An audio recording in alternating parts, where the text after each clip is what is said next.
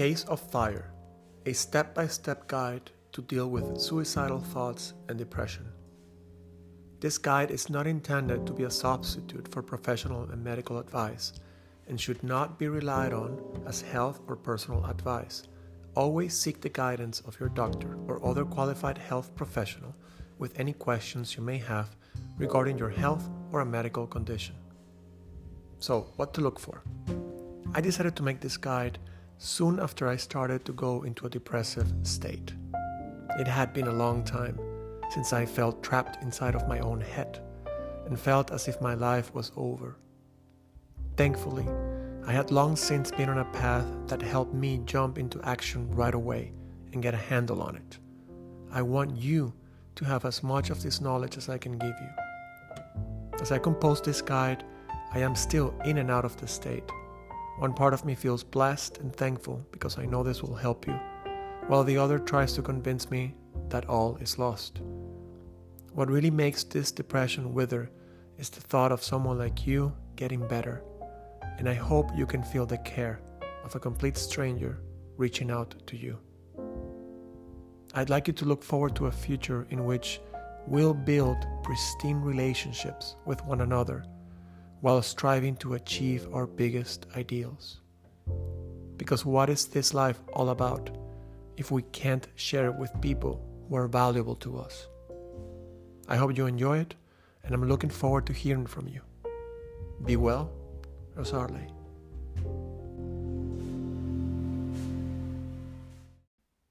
Here's the punchline. Above us in heaven exists an ideal from which we cannot escape. The ideal exists to give us a direction in life, a target to aim at. However, the ideal stands as forever unattainable, which is why we are meant to move towards it, but never reach it. For the light of the ideal to shine on us, we must search for it, as it likes to hide behind the clouds. I'm going to break from the script, and I'm going to tell you that this ideal that shines above you, that we are all meant to strive towards, what happens with this ideal is that when it is not clear, when we are not using our words to find this ideal, then the ideal becomes oppressive. It becomes only judgmental.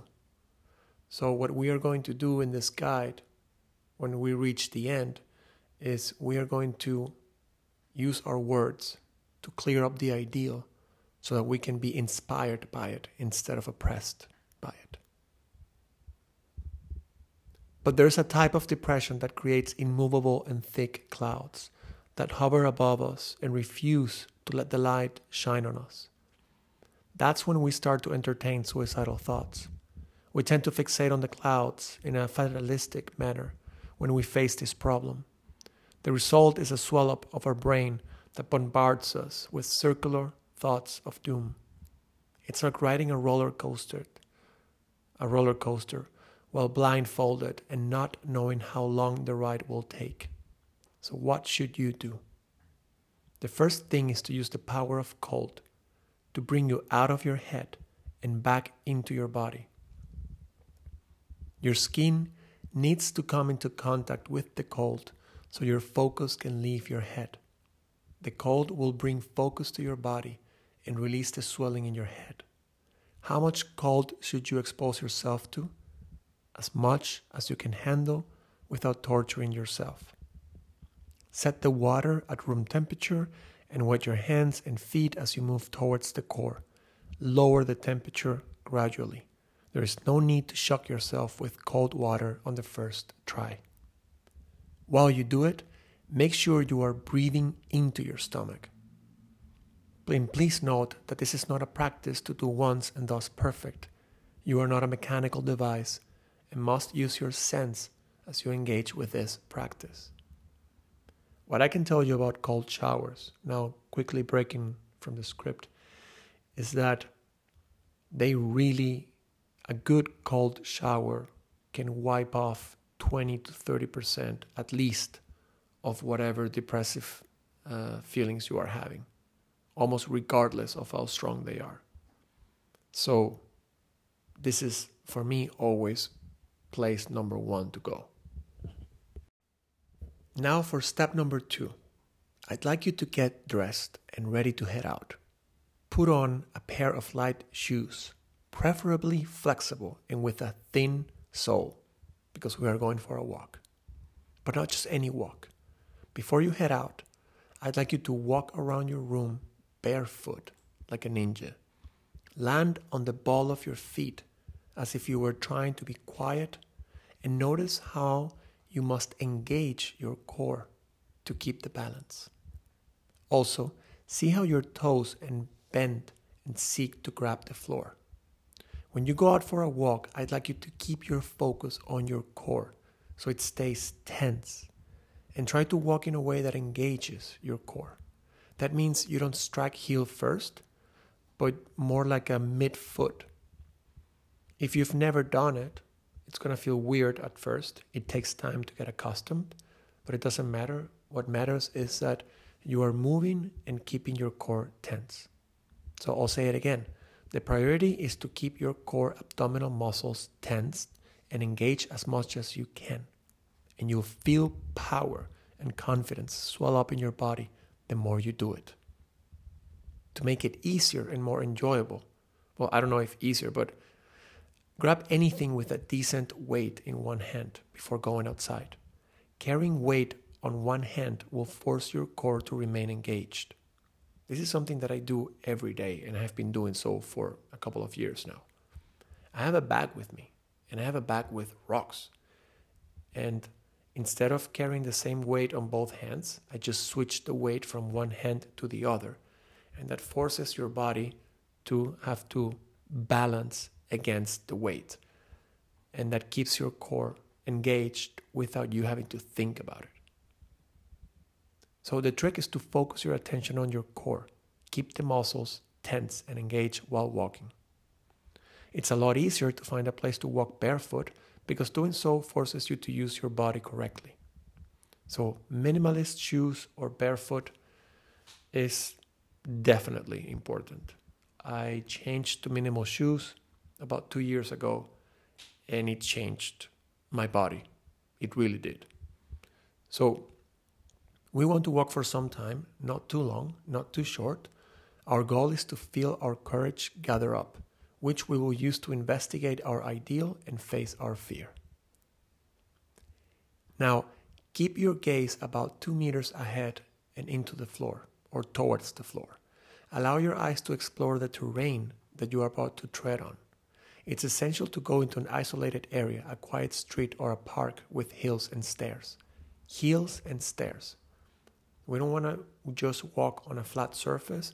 We want to find terrain that allows you to go up and down and stretch your muscles and legs. But we also want a space that doesn't overload your mind with more input. That's why I talk about a quiet street or a park, and also why I suggest that you keep your eyes on the floor 2 meters ahead of you. And all this will increase the amount of power that you gather in your core. Once you feel you got enough power, I'd like you to ask yourself the question, what am I afraid of? The answer will reveal itself in some form of being alone, abandoned, betrayed, misunderstood, crazy, basically.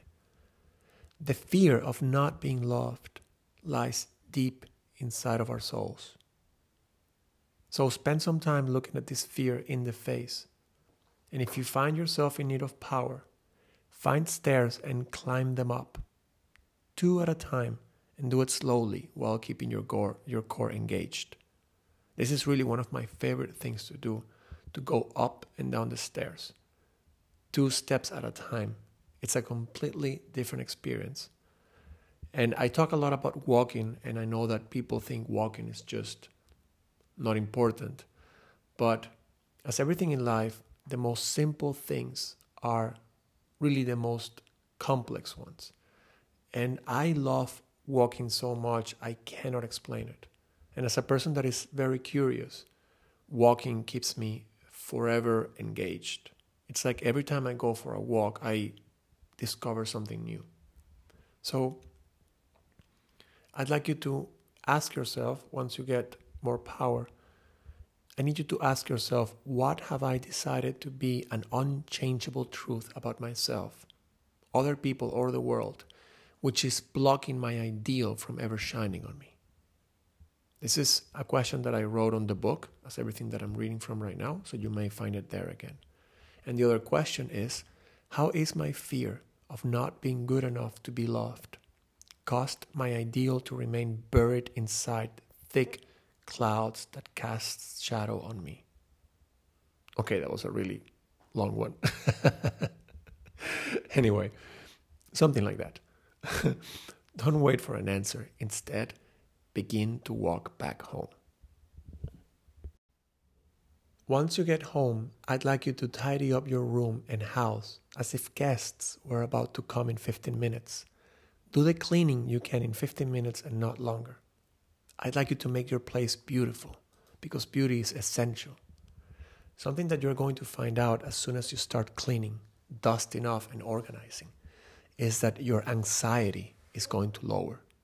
When your anxiety lowers, you are going to feel that you can breathe easier.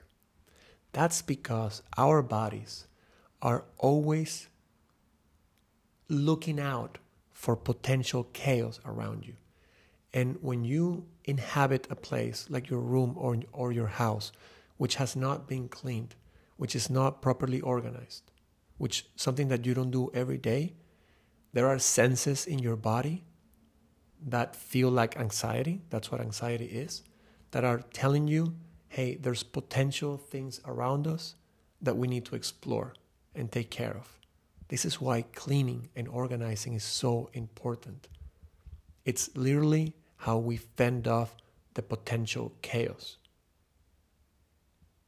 It's just like when you start to get letters from the insurance company or the tax agency, and you ignore those letters, and those things remain in the back of your mind until you do something about it, and they will drive you crazy until you take care of the things that you need to take care of.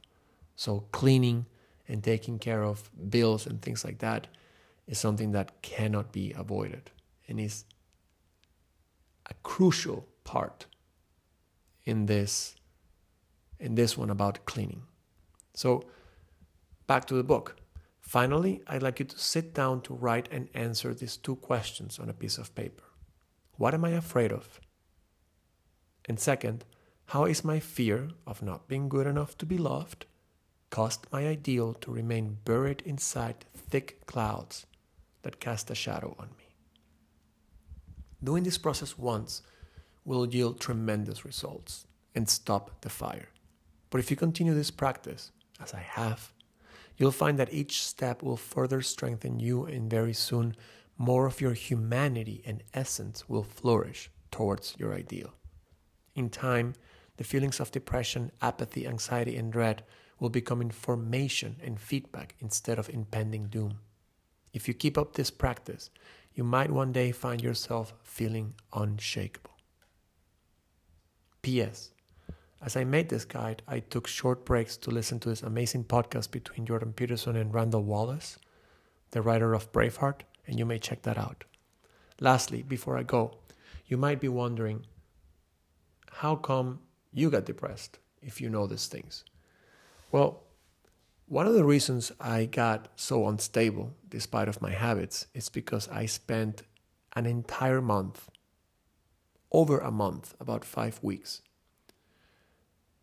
drinking 3 pots of coffee a day and 3 cans of energy drinks, and sleeping only once every 2 days while working on a project, while exercising and while doing all these things. And this very extreme routine then coincided with other things, and I fell for a short while in this depression. So, interestingly enough, for you to know, is that at this point in my life, the sort of routines that I have keep my body in such a stable place that I was able to sustain such a rhythm. Even right now, as I am making this thing, I only slept 2 hours. And I got up because I couldn't sleep anymore, and I got to work on this thing. So right now, in the next few days, I'm going to get myself back on a stable schedule. But yeah, I've just been running myself down. And so I paid a small price for it, I guess. Anyway, I hope you enjoyed this audio, and I hope to hear it from you. Bye.